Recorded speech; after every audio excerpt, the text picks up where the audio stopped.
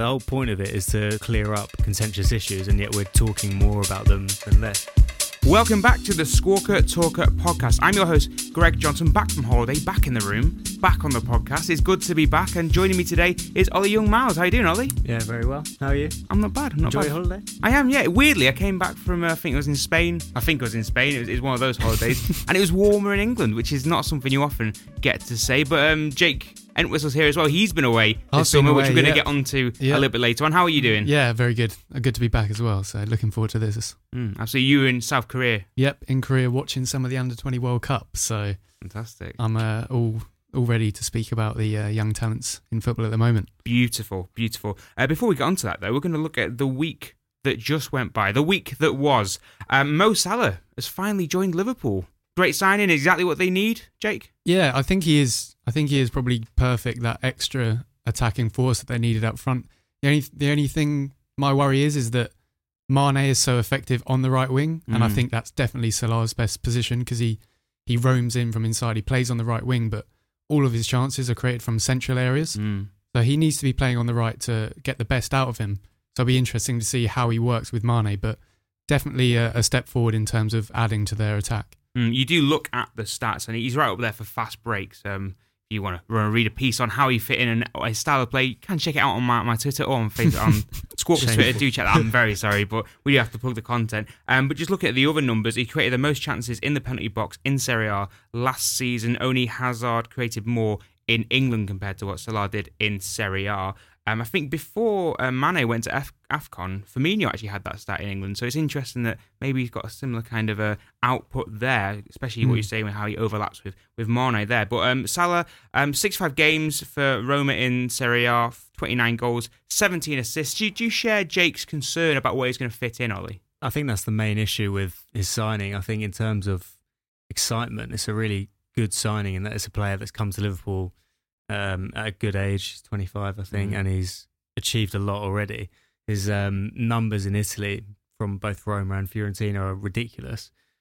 But as Jake said, his best position in the last couple of years, even at Basel, was on the right wing. And I personally think Liverpool would have been maybe not better off, but I think getting a striker would have been my top choice if I was Jurgen Klopp, rather than going for a player who, is best suited to playing on the right wing where their best player already plays. So it's interesting to see how he fits in. I think what you said about his chances inside the box show he's not just a sort of counter-attacking machine. He's actually very intelligent on the ball as well.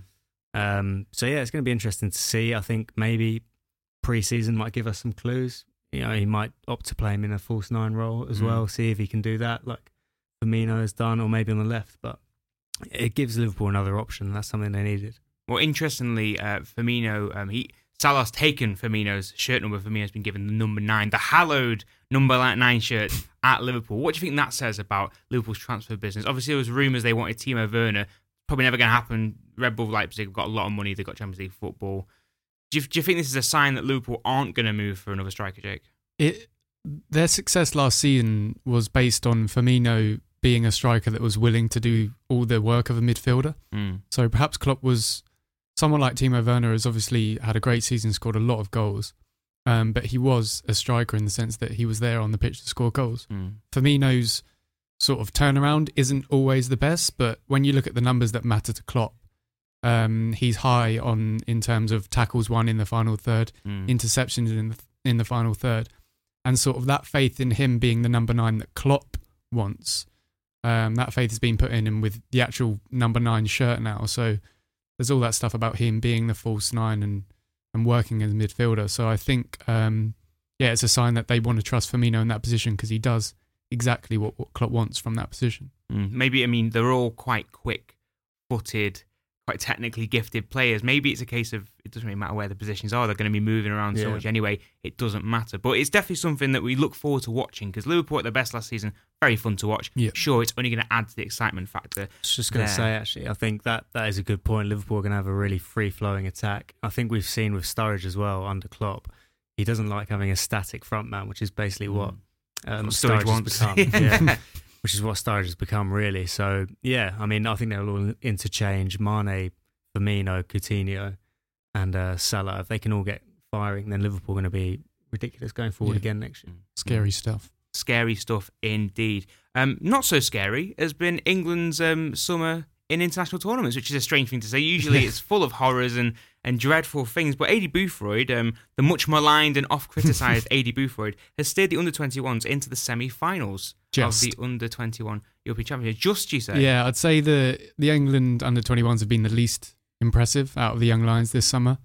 Their first game against Sweden, they just struggled to break the Swedes down. And then against Slovakia, it was strange because Slovakia looked the better team for most of it, but seemed to switch off. To credit to Adi Boothroyd, he's made some inspired substitutions in this tournament so far. He's used Murphy twice, and it's been absolutely perfect.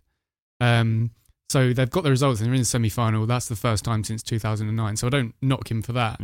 But definitely the under-20s at the World Cup obviously won it for the first time ever. That was impressive. And the under-17s, which happened ages ago now, they were really impressive, and there's players in there that obviously it's under 17, so they're too young at the moment really to make an impact.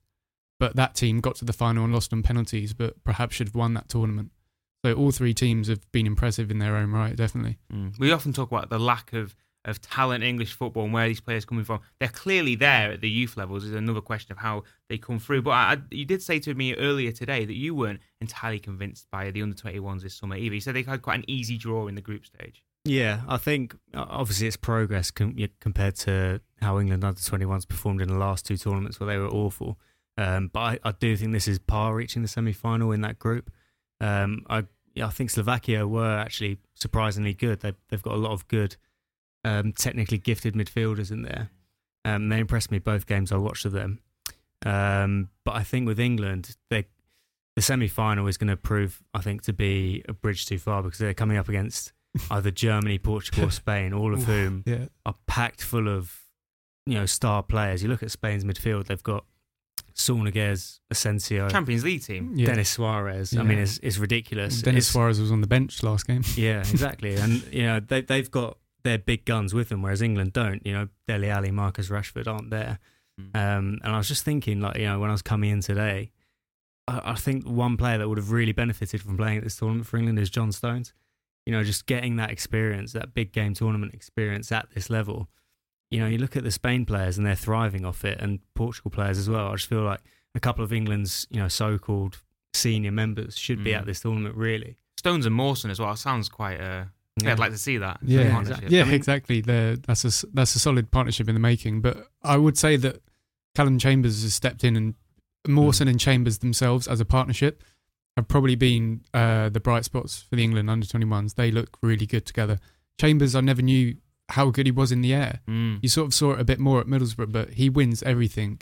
And then you've got like hulking Alfie Mawson next to him. They're a scary centre-back partnership, and Mawson coming up with important goals as he did towards the end of last season as well with Swansea. So Real Madrid has got Sergio Ramos, Swansea City's got Alfie Mawson. It's kind of going that way, isn't it? He's very good for the late goals as well. Any other stars for you, Jake, in the England sides? Not just in the under-21s, but generally in the young lions this summer.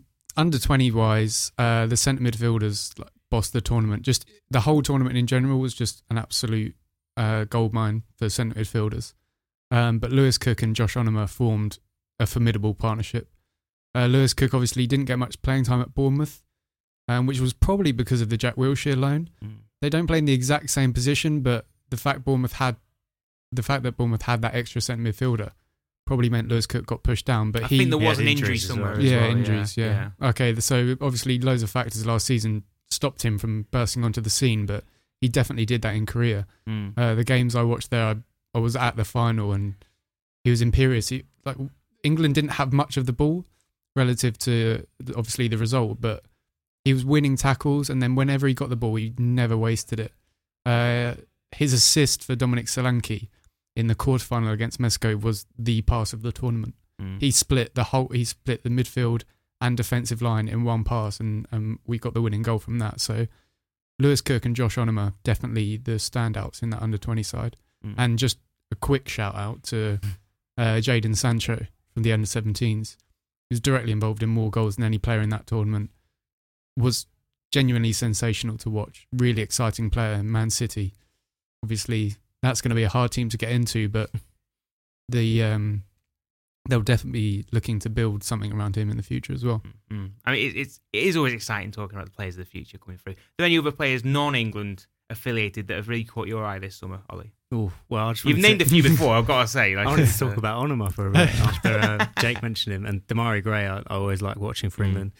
Actually, in Portugal, I quite like the look of Bruno Fernandes in midfield for Portugal. I think in the first game there was a little bit of surprise, that Portugal didn't name Renato Sanchez in the squad. Considering his not in the squad, sorry, in the first team, considering his reputation. He hasn't looked match fit though, has he? Obviously, he had a bit of a non-season. He hasn't really impressed, but he got that ridiculous assist in the first game. He's definitely got talent, but he's just fitness. Yeah. But Bruno Fernandes, I've been impressed with. He sort of does everything really in midfield. He dictates the play really nicely. He's very good at set pieces. His finish actually from that Sanchez pass was really nice as well, really composed. So he's one that I've been quite impressed with so far. That's all. There's another tournament you might have heard about going on this summer, the Confederations Cup. Unfortunately, the use of video-assisted referees has kind of overshadowed the actual football going on. There's been a few incidences, and we've had a lot of questions from this. It's probably the thing we've had the most questions in on the podcast today. Before we go into maybe the nitty-gritty of what's going on, El Hazri has asked, is it a threat to football, generally the concept of VARs? Do you guys think it spoils the fun in the game and it makes players and fans have to wait to celebrate goals, or it just kind of disrupts the rhythm of the game? What would you reckon to that, Jake? The celebration thing is probably the thing that worries me the most, because you think like that's where the best moments in football are, like screaming about a goal being scored. Could you imagine the Aguero Man City title winner if Martin Tyler just had to say Aguero scored, but we've now got to wait? Like it ruins that, and it would just undo all the happiness of those moments. But at the end of the day, it's obviously in its very early stages, so that is probably why there is so much contention, because they have the idea, but they need to practice to find out how it does work.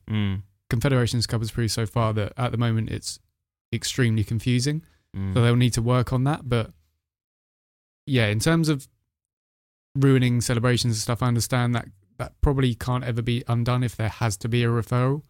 But in terms of using it to improve football, you'd have to say that if they can find a formula, maybe if they show the replays on the big screens, maybe if we can hear the ref as a viewer at home or even in the stadium, just to be let in on the situation and what's going on, then that's probably the way to move forward. Because at the moment, you're left in the dark until the referee blows his whistle. And that's what everyone's getting angry about. I do have a bit of sympathy for the referees involved in this in the Confederation Cup. It does seem the examples of the things they brought the video assisted referee into have been quite complicated. So we'll go first for Portugal against Mexico. It ended 2-2. Portugal had a goal disallowed for offside. To be fair, at the time, it wasn't clear who was meant to be offside, who was scoring, Nani, Pepe. In the end, it was all very confusing. It came from two Ronaldo shots. First, a free kick that cannoned off the wall, and then he took another one that hit the crossbar. So it was chaos. And manager Fernando Santos, in the end, said, these are rules, and if it benefits football, very well. No one has understood it very well yet. It kind of goes back to what you were saying, Jake, in that there's just uncertainty over what's trying to happen. Yeah. And maybe this Confederations tournament is there to kind of be a bit of an experiment rather than the final answer to it all. But there was also more controversy in Cameroon 0, Chile 2. Eduardo Vargas had a goal rubbed out for offside and then had a goal kind of validated when the referee thought it was offside, but it actually wasn't. There's a lot of anger on the pitch from Vidal with the referee about that. Australia had a goal allowed, even though there was a clear handball in the build-up to that goal, which the VAR picked up, but the referee dismissed that. And also in New Zealand 1, Mexico 2, there was a massive brawl on the pitch towards the end in the injury time. So there are currently only 4 types of calls that can be reviewed by a VAR, and there's violations during the build-up and scoring of goals, penalty decisions, red card offences, and cases of mistaken identity. And the controversy over what happened in the Mexico-New Zealand game is that there were about 7 red card offences happening in this massive brawl. First, there was a 2-footed challenge from one of the New Zealand players after his shirt tugged back quite aggressively. It could have been a leg breaker if he'd actually got the guy. And then about 50 people around the pitch shoving their fists and hands in each other's faces, which again, that's a red card offence. It only ended in 3 yellow cards, and weirdly the referee ran off the pitch to look at the screen himself. Now I'm pretty sure a video assisted referee, that's not meant to be the referee himself, is it, Ollie? No, No, it was pretty bizarre. It was the best brawl I've seen for a while. Maybe since the Battle of the Bridge. It reminded me a little bit of that, but like sort of supercharged on the international stage. I just think with this, like the whole point of it is to sort of clear up, contentious issues, and yet we're talking more about them, than less. It's just confusing things more. But yeah, Confederations Cup is the perfect chance, especially this one when it's a pretty dire tournament, to test something like this because people are watching it now because of the weird decisions going on, but you think that's drawing the crowds in? they need to sort it out for the World Cup next year, because imagine if it was like this next year at an actual tournament, it would be absolute chaos. Well, I guess the problem is you can't standardise these things that are more subjective because they're subjective. You've still got a person on the screen giving their opinion on what's happened. Whereas if it's like an automatic offside rule, I mean, I think the goal line technology stuff we've got is fantastic. Yeah. I say yes or no. It's very clear whether it is or isn't. Whereas you've got stuff like I say, the New Zealand-Mexico thing, where, to be fair, even if they did want to sit through and look at every single offence in that, they probably would have needed 90 minutes to do that, not just the game. So again, that brings up the whole issue of disrupting the flow of the game and how much are you going to pay for the price of justice, I guess. But yeah, difficult one to kind of nail down. We're actually going to come back to that a little bit later on in the pod. I've had a few more questions. But going back to football now, never mind all these technological issues. We had a question from Matt Brownie Cakes who asks, has the signing of Jordan Pickford for £30 million set a new benchmark for prices on goalkeepers? What do you reckon, Jake? Well, I think Pickford's case is more to do with age than ability. So obviously, I think he's 24 now. He might 23. He might be approaching 24, 23 then. That's so young for a goalie. That's at least 10 years. And Everton were desperate for a goalkeeper as well. So that probably, not only are they buying potential, they were probably driven up by Sunderland because of the fact that Sunderland had probably watched Rob Les last year and thought they definitely need a goalkeeper. So his price in general, I think with transfers, obviously, there's, like we've said, just in VAR, then it's hard to just standardise a price of a player. A 23-year-old goalkeeper isn't always going to be £15 million, or it's circumstances. And I just think Jordan Pickford has shown he's definitely shown he's got quality. He made the most saves in a single game when he got peppered by Arsenal towards the end of the season, and his distributions, he's always looks to fire it off quickly. You've seen a lot of that in the under-21 tournament as well. Well, one of the goals basically came from a free. He just looks up straight away, slices it towards the channels. So he's got really good attributes. And I just think if you're buying a player, if Everton kept him for at least 10 years or even less than that, I just think the value becomes irrelevant. They've invested in someone that's got potential, got ability already.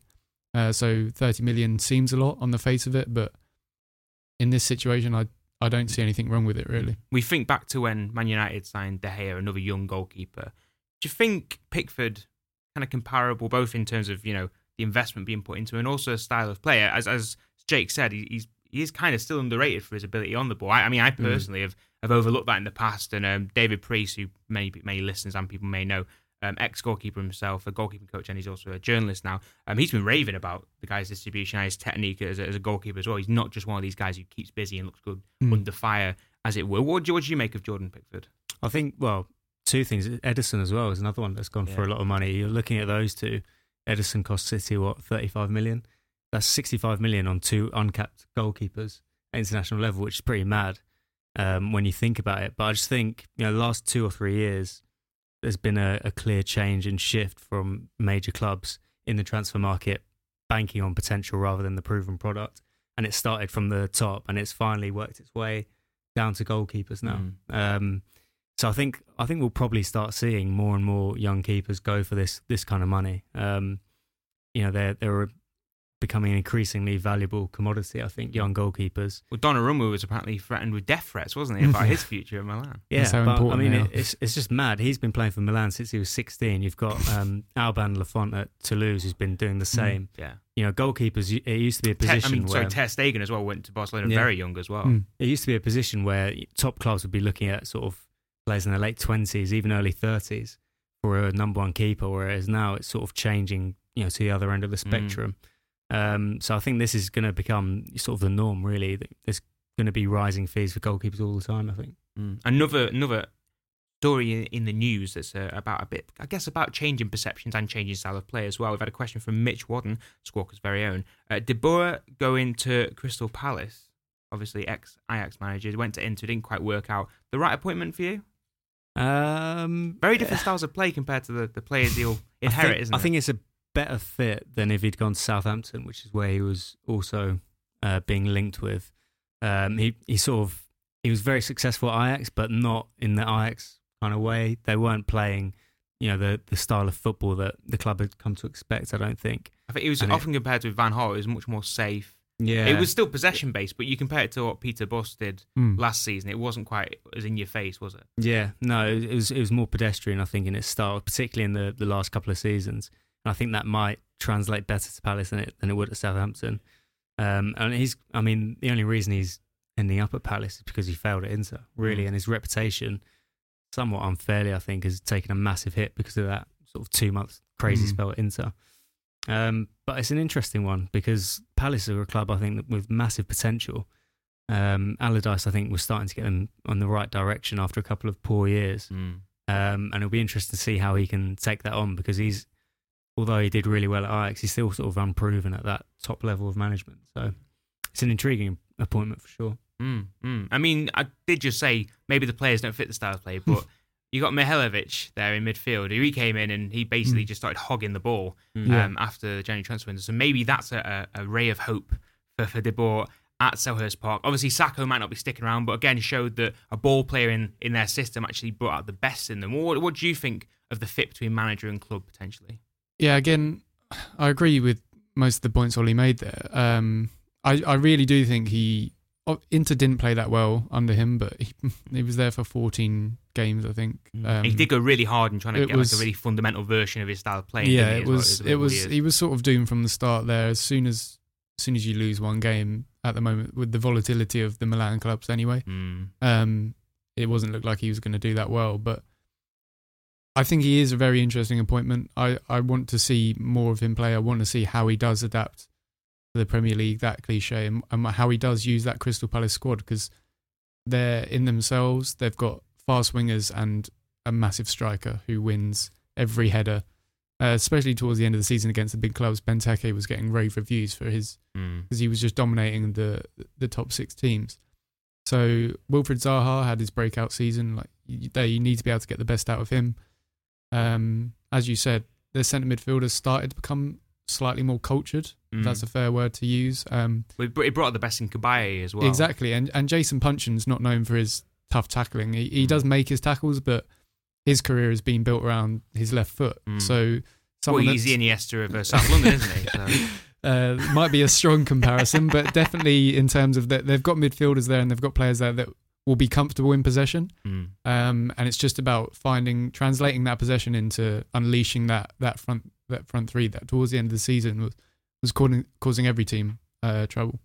I mean, it probably is a good job he's not going to Southampton, because we saw what happened to Paul Claude when he brought a very pedestrian possession-based approach to St Mary's. He kind of got kicked out for being too boring, didn't he? So probably not the right fit there. But we're going to move on now to our big rumour of the week, and it's one Jake's going to like to talk about. It might be your favourite player in the entire world at the moment, Kylian Mbappe. Kylian Mbappe, the man, the myth, the legend. He's still only a teenager as well. 18. I know, it's ridiculous. He's already achieved more than some players will in their entire careers. Is the player right for any of the clubs he's been linked with, first of all? Obviously, he's at Monaco at the moment. A lot of people, including actually, not to name drop or anything, but I went to an Arsenal kit launch of a day and spoke to Keown and Robert Perez about him, and they were kind of saying, well, he could stay in France a bit longer. He might benefit from a bit more playing time at Monaco. But the clubs that have been linked with him are Real Madrid, Arsenal, obviously, and now apparently Liverpool as well. Out of that 3, do you see any fitting him better than the other 2? I'd say Real Madrid is probably, he's 18-year-old, he's a fantastic player, but that to get into that team, they've even got someone in Marco Asensio, that 21, that didn't play every game last season and is proving, as we said in the under-21s, that he's an incredible player. So Real Madrid might be too early. Liverpool have just bought Salah. Yeah. So they've just bought an attacking player. They've got their speedster already. So they've got their speedster and they've got that front 3. So Arsenal make the most sense, but then they haven't got Champions League football. Arsene Wenger has come out and said he's a massive admirer of him. There's that French connection. Arsene Wenger nurtured Thierry Henry into the player that he became. So there's all those similarities there. And Keown even said the other day that he in Mbappe he sees the best of Anelka and Henry, which is a pretty huge compliment, isn't Considering Thierry Henry as well considers Nicolas Anelka one of the best strikers ever, then that mixture is frightening. But in all honesty, probably staying at Monaco, where he's formed an incredible partnership with Falcao. They work perfectly together. They have complete understanding, and they both rattling in goals by the end of the season. Staying at Monaco is probably the best option, but in terms of if he had to move and I had to choose a club, based on those factors and what's already happened, I'd say Arsenal. But again, that's just because with Sanchez and Ozil futures in doubt, Mbappe and Arsenal is probably the club where he's guaranteed to play, which he said himself is a major factor in where he does decide to go. Would you agree with that, Ollie?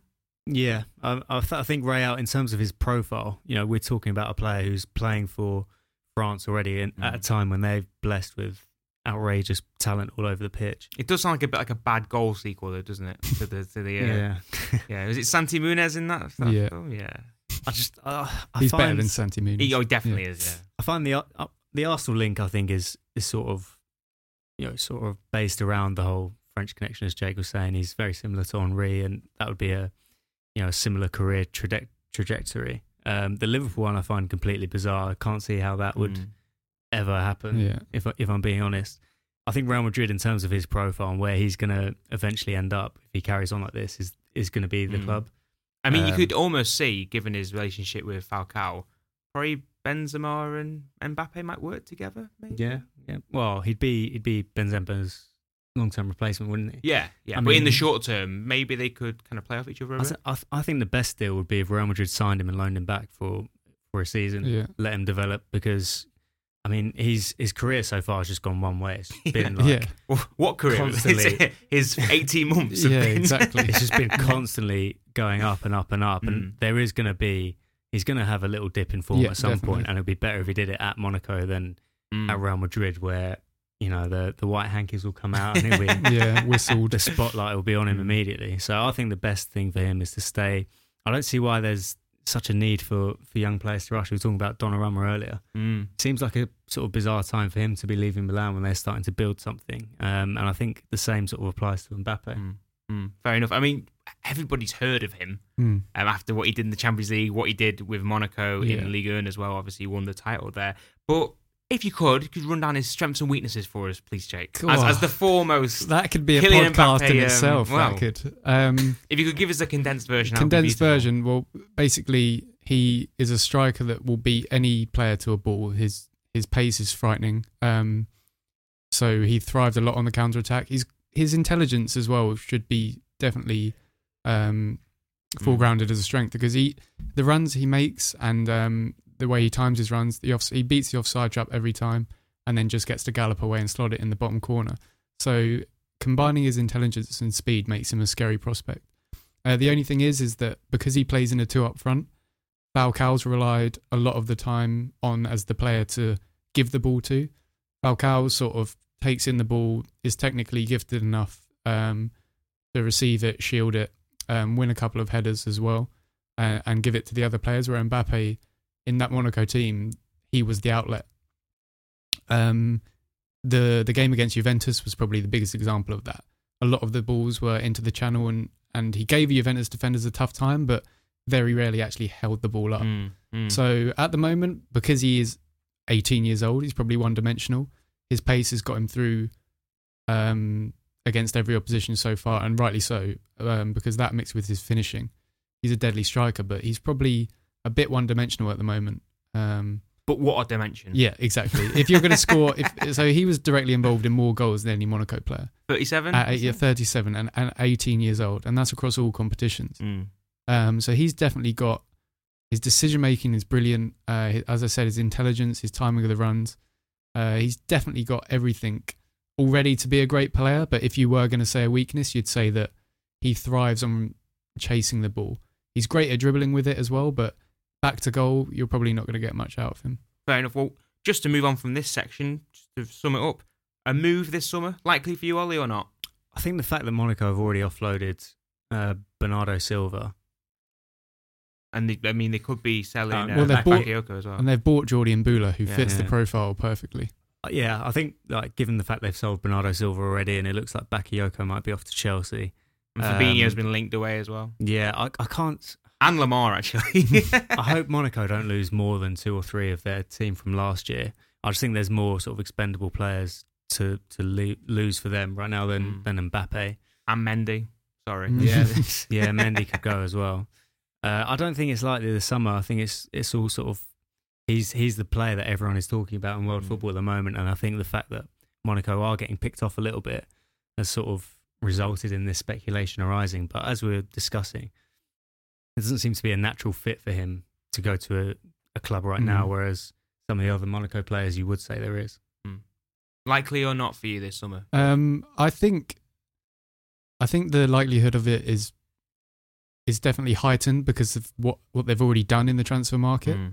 They've just bought a player who's nicknamed TT, which was Thierry Henry's nickname. Kylian Mbappe is hailed as the heir to Thierry Henry in French football. So you could argue that Jordi Mbula, the La Masia product that they've just signed, is the third Thierry Henry. The next Mbappe. Yeah, the next Mbappe. 4th if you count Martial, I take and it. He's only 3 months younger, so but I just think the moves they've made in the transfer market definitely suggest that they are about to be torn to shreds. And these Mbappe rumours aren't just ex-club has offered this. There's been talks of conversations with managers. Yeah. So even if he was to be loaned back to Monaco, I still think he might be signing for another club this summer. Wow. Well, we're going to move on to another club which hasn't been linked to Mbappe, but as Ollie did say, they have been linked to many other Monaco prospects. And the team focus this week is Chelsea. And I want to know 4 areas that they need to put a bit of attention into this summer, a problem and a suggested fix. I'm going to come to you first, Jake. Okay, I'm going to go with Diego Costa up front and just forwards in general. Obviously, there's that weird text exchange which says that Diego Costa is not going to be part of Conte's plans next season, which is bizarre because he played very well. We had that dip, but he gave them exactly what they needed. So my suggestion for them is to bring in someone that is able to fight for every ball and scores goals. And I think the 2 players that are sort of kind of on the transfer market are Alvaro Morata and Andrea Belotti. Belotti was the most fouled player in Serie A last season and committed the most fouls in the league. He's an absolute handful up front. Again, you can argue that in Serie A they blow their whistle more, all those cliches, but he's definitely a player that will put himself about, and that's what Diego Costa earned his reputation for. He can improvise like Costa as well. He's got to finish from everywhere, hasn't he? Exactly. He was the only person to score double figures in terms of headers in the league last season. Oh, wow. So he gets in the box, he flicks it on, contorts his body to make sure that the ball is going in the net. And although he might need work in terms of, again, his because I think Costa is a rather complete forward. He does run the channels more than you think when you look at him, and also his link-up play is good. But Belotti's the sort of player that will be a handful. And again, if there's connections to be made, he's played in Serie A, which is where Conte learnt his trade. And so he loves signing players from there as well. Exactly. So it's there's connections there that means he'd be a good fit. And the only problem is he's 23 years old and he could be costing 100 million euros, according to their president. So almost the whole Mbappe, that. Yeah, exactly. Oof. But he's a good shout, I think, for a forward if they need one. So that's the forward line potentially sorted out. What's your problem? What's your fix, Ollie? Not as much a problem as that, but right wing back, I would say, is probably the area that they could do with strengthening. If you look at that team, Moses did well last year. He sort of surpassed any expectations I think anyone had of him. There's talk of Adama Traore coming in, isn't there? Yeah, no, that wouldn't work. My fix would be, I think the thing with Moses is he's the kind of player that is fine in the Premier League, but in the Champions League, defensively he'll get found out. And I think for that wing back role, they need someone that can do both. And I think the perfect player for them is Andrea Conti, who's at Atalanta. I think another side that's going to be picked apart this year. Yeah, definitely. I think they were linked with him actually a few weeks ago. But if you look at his stats from last year, he got 8 goals and 5 assists from right wing back. But he also committed 0 defensive errors and made 5 defensive actions per game. So, I think that basically shows you that he's very, very good going forward, very good defensively. He's another that's looked strong in the under-21 Euros. I think he was probably Italy's best player in the first game. So I think he would be a good player for them to get in. Obviously, they've got Azpilicueta, who could probably push into that role if they get a centre-back. But I think signing a specialist wing-back like Conte would be perfect for Chelsea.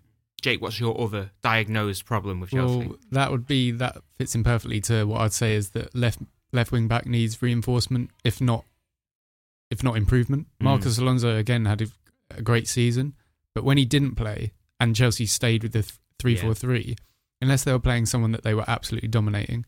So I know there were times where Pedro played left wing back and it looked good, but when Marcos Alonso didn't play in that left wing back role, most of the time they looked very shaky and I mean, I personally think the reason why Mourinho's tactics worked at Old Trafford in the 2-0 win is because you look at when he tried to man-mark Chelsea at Stamford Bridge, the extra option Alonso offered meant that Hazard kind of always had an escape route with the ball or something else, whereas when they went to Old Trafford, Alonso didn't play. They could shut down Hazard, they could shut down Chelsea. I massively agree with that, because when you play a 3-4-3 formation, you're relying on those three forwards to roam in that final third, and they need an outlet out wide.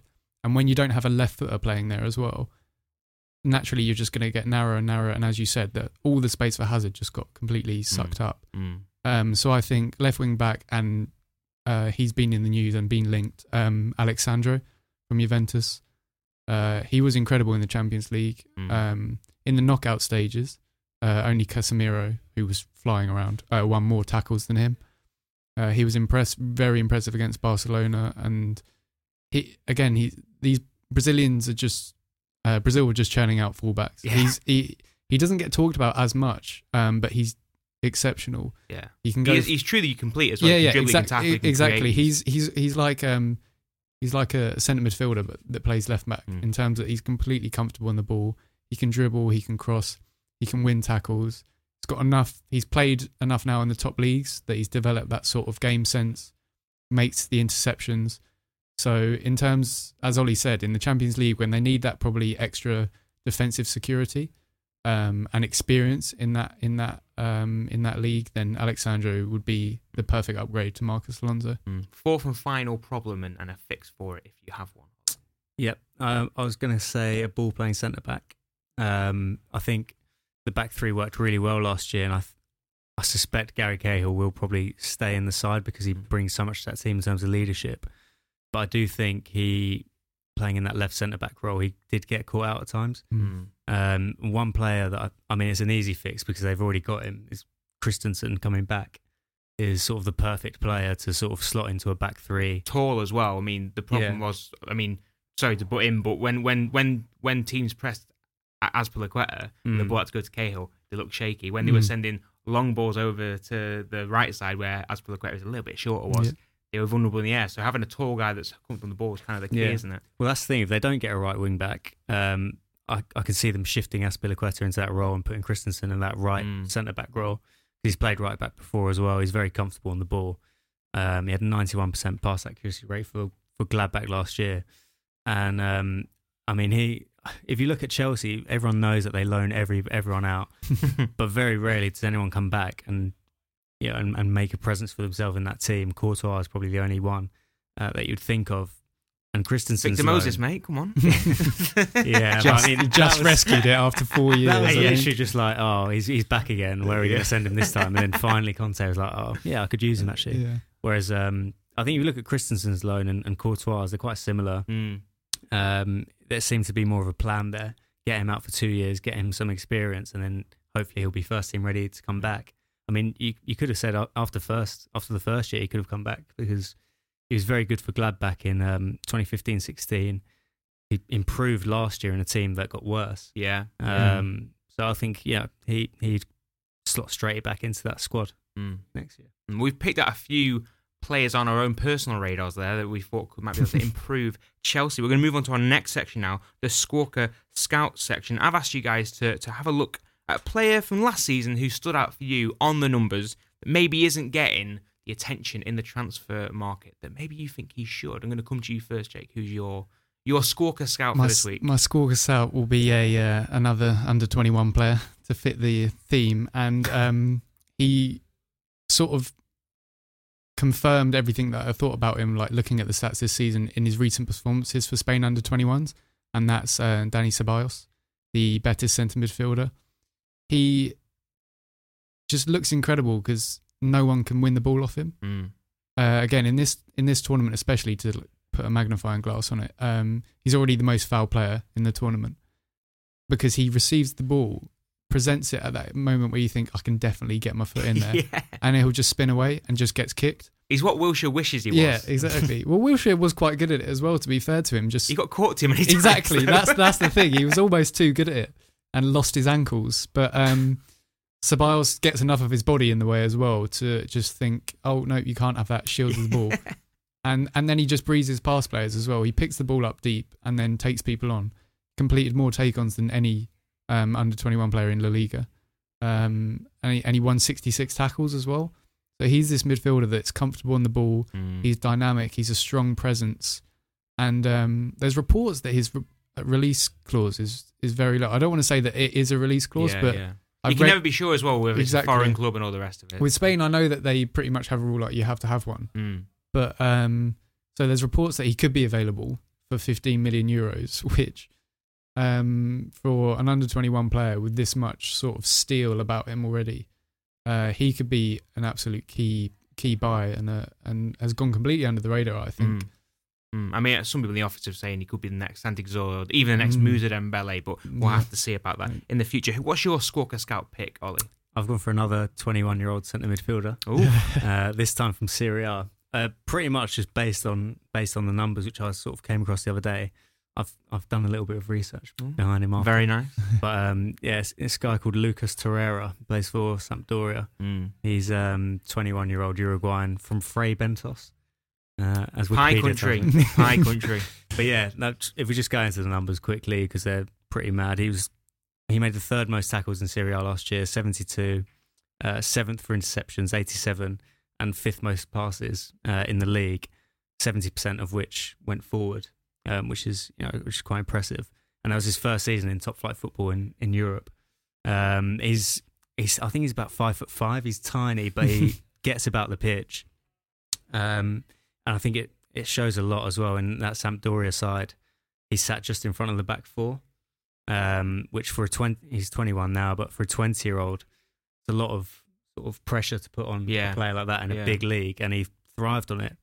And he's one that I'm surprised teams like Milan, who are rebuilding, aren't really looking at. I mean, he's very good defensively, but also when you watch him, he can carry the ball as well. He created over 30 chances, I think, as well in the league. So he seems to be a very complete player. And it'll be interesting to see if he sort of comes on the radar of any clubs later on in the summer. Well, my Squawka Scout pick is going to stay in Serie A, actually. It's a Brazilian winger. You might have heard of him. Felipe Anderson, plays for Lazio. And I just think it's fascinating. He's won the most tackles in Serie A last season with 79. He's also won the most take-ons or dribbles with 117. Averages 2 defensive actions per game. He's a right winger. He can come inside as well. He can also play on the left. 4 goals, 9 assists. In this modern age of pressing football and intensive action in the final third, he sounds ideal for a club like Liverpool or Spurs, doesn't he? He screams Tottenham. He does. Tottenham. He really does. Well, considering they need, I know you said he played right wing, but he's played on the left as well, probably more often than Salah, inverted on the same side. So again, as you said, the tackles won and the take-ons. In terms of a player that can beat a man and then rob him back of the ball, again, Liverpool would have been perhaps, based on the numbers, a perfect fit. Well, hey, Conte, he's also played a little bit, not loads, a little bit of a wing-back for Lazio in a very aggressive system. So, Antonio, if you're listening, he could be your boy. He could be your boy. A quick game now of Would You Rather. I'm going to fire some quick, not yes or no questions. You can have one option or the other. You've got to pick them between them. First of all, one from Twitter from Steve Williams, who asks, VAR good or VAR bad? Oh, he's wincing. Jake is wincing. Now bad. That's okay, it. Right. Fine. VAR bad for Jake. What are you going for, Ollie? Now bad as well. Whoa, that's a bad for VAR. Christian Van Slyke says, if you were Barcelona, Verratti or Dembele this summer? Verratti. Ooh. I mean, Neymar says he wants him, so you've gone with Neymar. That sounds like the right option, doesn't it? You're Manchester United, Matic or Fabinho? Fabinho. Oh. A lot of consensus here. That question is sorry to sort of go in on it more, but Fabinho is just 10 times better. Jake, that was my question. I'm very sorry. We'll move on. Barkley to stay at Everton or Barkley to go? I think he should stay. I think he should go now that they've got Klassen. I think I'll push him out of the team. And it will be interesting to see where he goes. That might be something we look at for next week for the big rumour, if things move on. And final one, again from Steve Williams, who asks, keep transfer windows or allow transfers at any time? They need to be kept for some order. I'd keep them, but cap them for the start of the season. Well, have it before matches start. And either push the season back or bring it forward. Because it just causes too much unrest. And given how hot it's been here this last week, I do not think we can move the season back at all. So we're probably going to have to limit the maybe bring the transfer window forward. Maybe just do it like a week after the season rather than 3 or 4 weeks in when teams are sort of trying to get going in the season. Some very, very quick wrap-up questions just to breeze through now. Ali Jameson asks, first of last year's top 6 to sack their manager. Doesn't have to necessarily be this year. I mean, they could go 5 years and, but who do you think out of any of them will be sacked first? Like I said, there's no timescale to this, so yeah, I think Klopp, Liverpool. That's right. because of how heated it got last season. I don't necessarily think he was doing a bad job, but the Wenger has proved he's invincible at Arsenal, so it can't be him. So I think Klopp's on a fine line. I don't know why myself, but if I was going to say a manager, I think he's very emotional club, isn't it? Yeah, Liverpool. exactly. Very emotional club. What about yourself, Ollie? I'm going to go for a bit of an off the wall one here, but I'm going to explain my reasoning first. Go on, so I think if you look at Spurs and Arsenal, Pochettino and Wenger won't get sacked. I highly doubt. All I'm say is, we're covering a few games at White Hart Lane last season after the whole debacle in the Champions League. There were a lot of Pochettino out stuff. It was weird. No, honestly, I was surprised by it. You had guys from the stands shouting, "You don't know what you're doing." I was thinking, he does. He's really good. This guy. Nah, he's staying.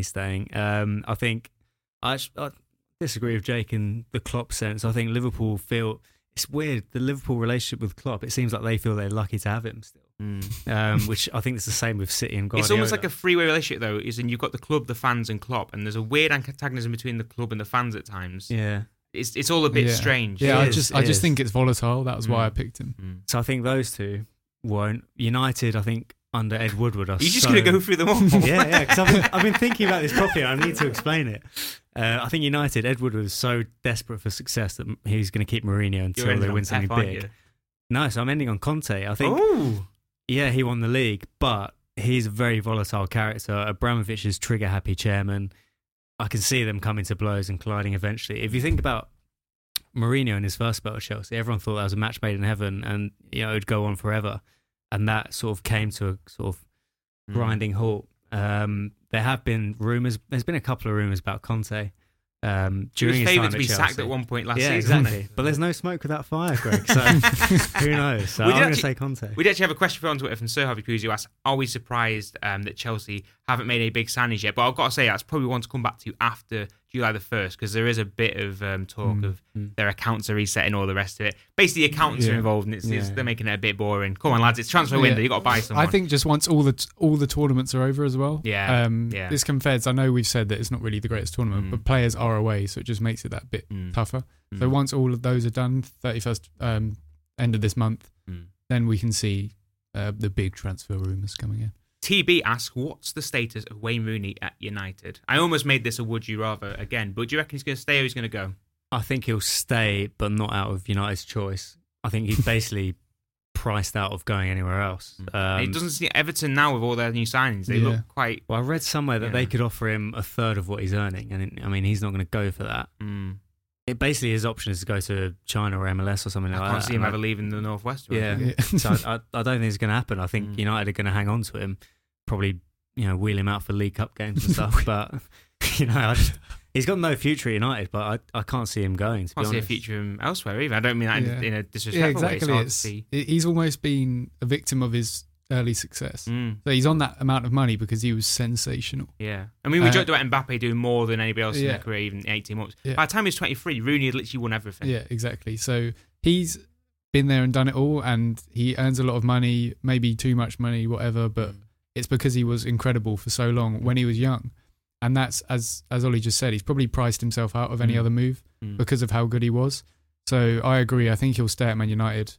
not necessarily be used, but that is probably the most logical option for him and financially works for everyone else. I think to be fair to Rooney, he comes across as a really good professional. Yeah. And I think now Ibrahimovic is gone, there's maybe that sort of leadership void at United. And I'm not gonna lie, I did write a piece saying that if Ibra goes, then they should probably push Rooney out, because I think during Moyes and Van Gaal, I think he kind of may have been involved in leading a clique, maybe not in a political kind of House of Cards kind of way, but I think he's such a big personality. He has his own little power, kind of ring around him. I do wonder if that is actually a bit of a hazard for Mourinho. Yeah, now you mention it. I mean, when Fergie was at United, there was 2 occasions that I can remember where he got rid of the sort of big personalities and the leaders in that team. In '95, when he brought through, the class of '92, and then in '06, I think it was when Keane and Van Nistelrooy and players like that went.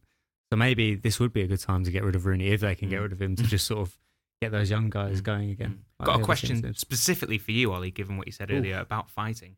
Owen Griffiths would like to know what the panel thinks constitutes a brawl in football these days. Obviously, we had the Confederations Cup between New Zealand and Mexico, and Oscar starting a fight that I think he's been banned for, is it 8 games or 8 weeks now? I think it's 8 games. Yeah. What constitutes a brawl in football for you now? Does there need to be blood? Is that what it is? Have I become the brawl expert in football? I think the New Zealand Mexico one, in terms of modern football, is pretty good brawl. You got a smile on your face. This is the strangest sort of. It was just take really to put weird. on, it had brawls. It's just how it had a bit of escalated. everything. There were X punches per minute, and it was just so entertaining. It's probably the best thing about the You should Confed get on Cup. YouTube and watch the highlights of it, because it was actually amazing. It was a spectacle in its own right. But we should probably move back onto the football quite swiftly. Reed Hammond asks, this is a bit of a wider question, but I want to bring it back to the Confederations Cup. A peek into what's happening in Russia, in the Russian Premier League at the moment. There's a lot of money coming, not coming into the league, but staying in the league from the petrodollars, as people like to say. Russian players are, as they always have done, but more so than ever, pretty much staying in Russia. Have you seen anything in the youth teams or in the international teams, Jake, to make you suggest that actually that's been good for the game? We've seen guys like Mancini go to Zenit now, obviously like AVB for a while. Spalletti was there as well. Would you reckon the foreign coaches and keeping the talent in Russia is actually helping the Russian game? Well, the Russian national team look awful. So in terms of that, I know they've got an aging contingent there, which might they always seem to have an aging contingent. Exactly. So the Russian national team at the moment might not be the product of these new changes.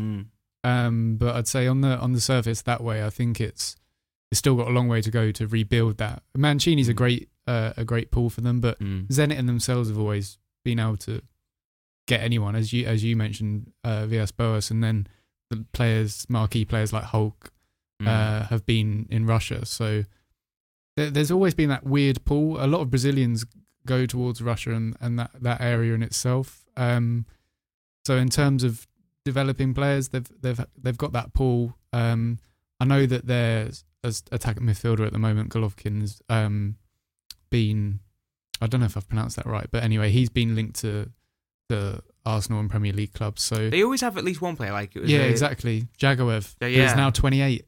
Where did that go? So there might be benefits, but on the surface, I'd say it's still got a lot of work to do. I've got another question from Matt Brownie Cake, who asks, what are your thoughts on rules that were brought in and faded out with a bit of a whimper, such as FFP? But I kind of want to twist this question, because this week there's a report from Jack Pitbrook for the Independent Football saying that if Arsenal do give new contracts to Ozil and to Sanchez, they're going to probably be in breach of FFP and will have to sell some players to raise their funds and balance their books to do that. And also, it was kind of assumed that tapping up was no longer a thing. It seems every week at the moment, a big club or a small club is accusing a rival of tapping up their players. So do you think the rules that have been brought in have whimpered out, or do you think they're still there, waiting to be uncovered? I don't think the whole thing has achieved what it set out, which was to make football fairer and sort of eliminate dodgy dealing. I don't think that's happened at all. It's hard for FIFA as an organisation to do anything like that, isn't it? It seems a bit conflicting with the whole Champions League sort of structure that they bring in, which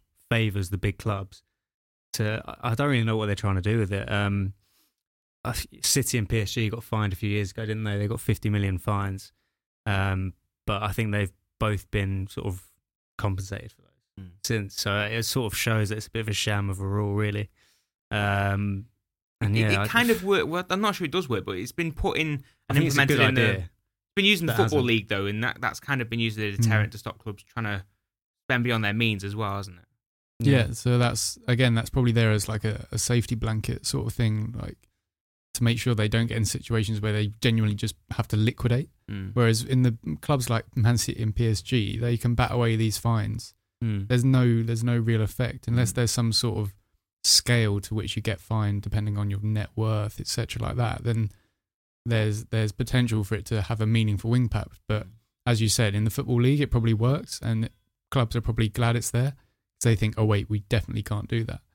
Whereas the elite clubs and the richest clubs in the world are probably finding loads of loopholes and picking out everything to do with that and avoiding the sanctions. Just quickly going back to that Russian question slightly, Kenneth Choi asks, what do we think of Hull's appointment of Leonid Slutsky and what can we expect of him?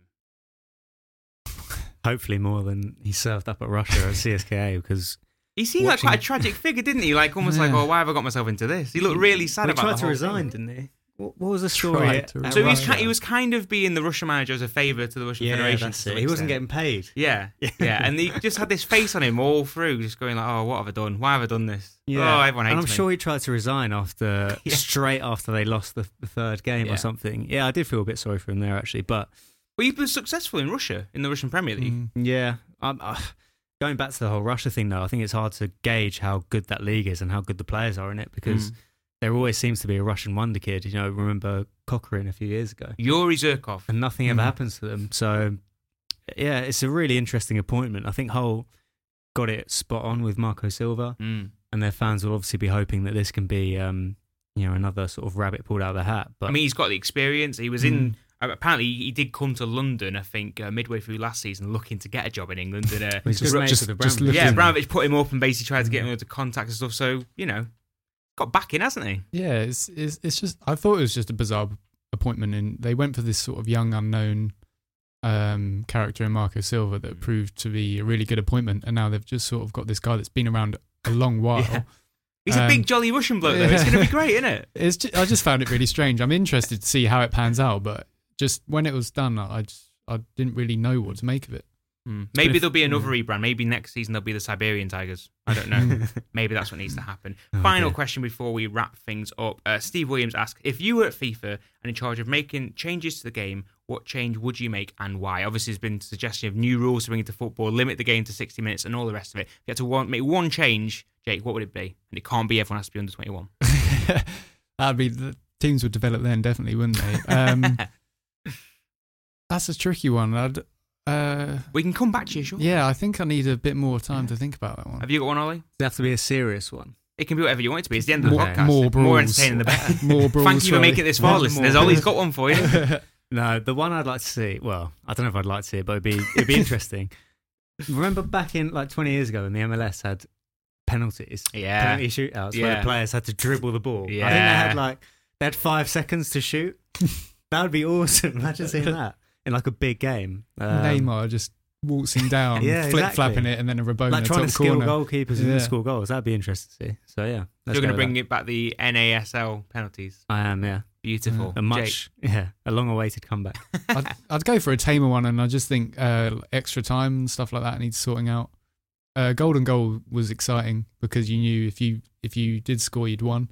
So the celebrations after that, as we said, like ruining celebrations with VAR, but there'd be even more contention because it would literally be the winning goal. But I think just that sort of pressure it puts on extra time. Maybe it sometimes made it really cagey and players played out for penalties. But if then you introduce golden goal plus Ollie's old style penalty, then every team would want to go to extra time because that would just be the funnest thing. I just think on rules, actually, they've finally got one right, I think, in that you can make a sub in extra time now. I think it's a really clever, good rule that's been brought in. We always criticise the federations for bringing in stupid rules, but I think this one has actually worked. Yeah, thanks FIFA. Good job, lad. Finally. But finally, that brings us to the end of the podcast.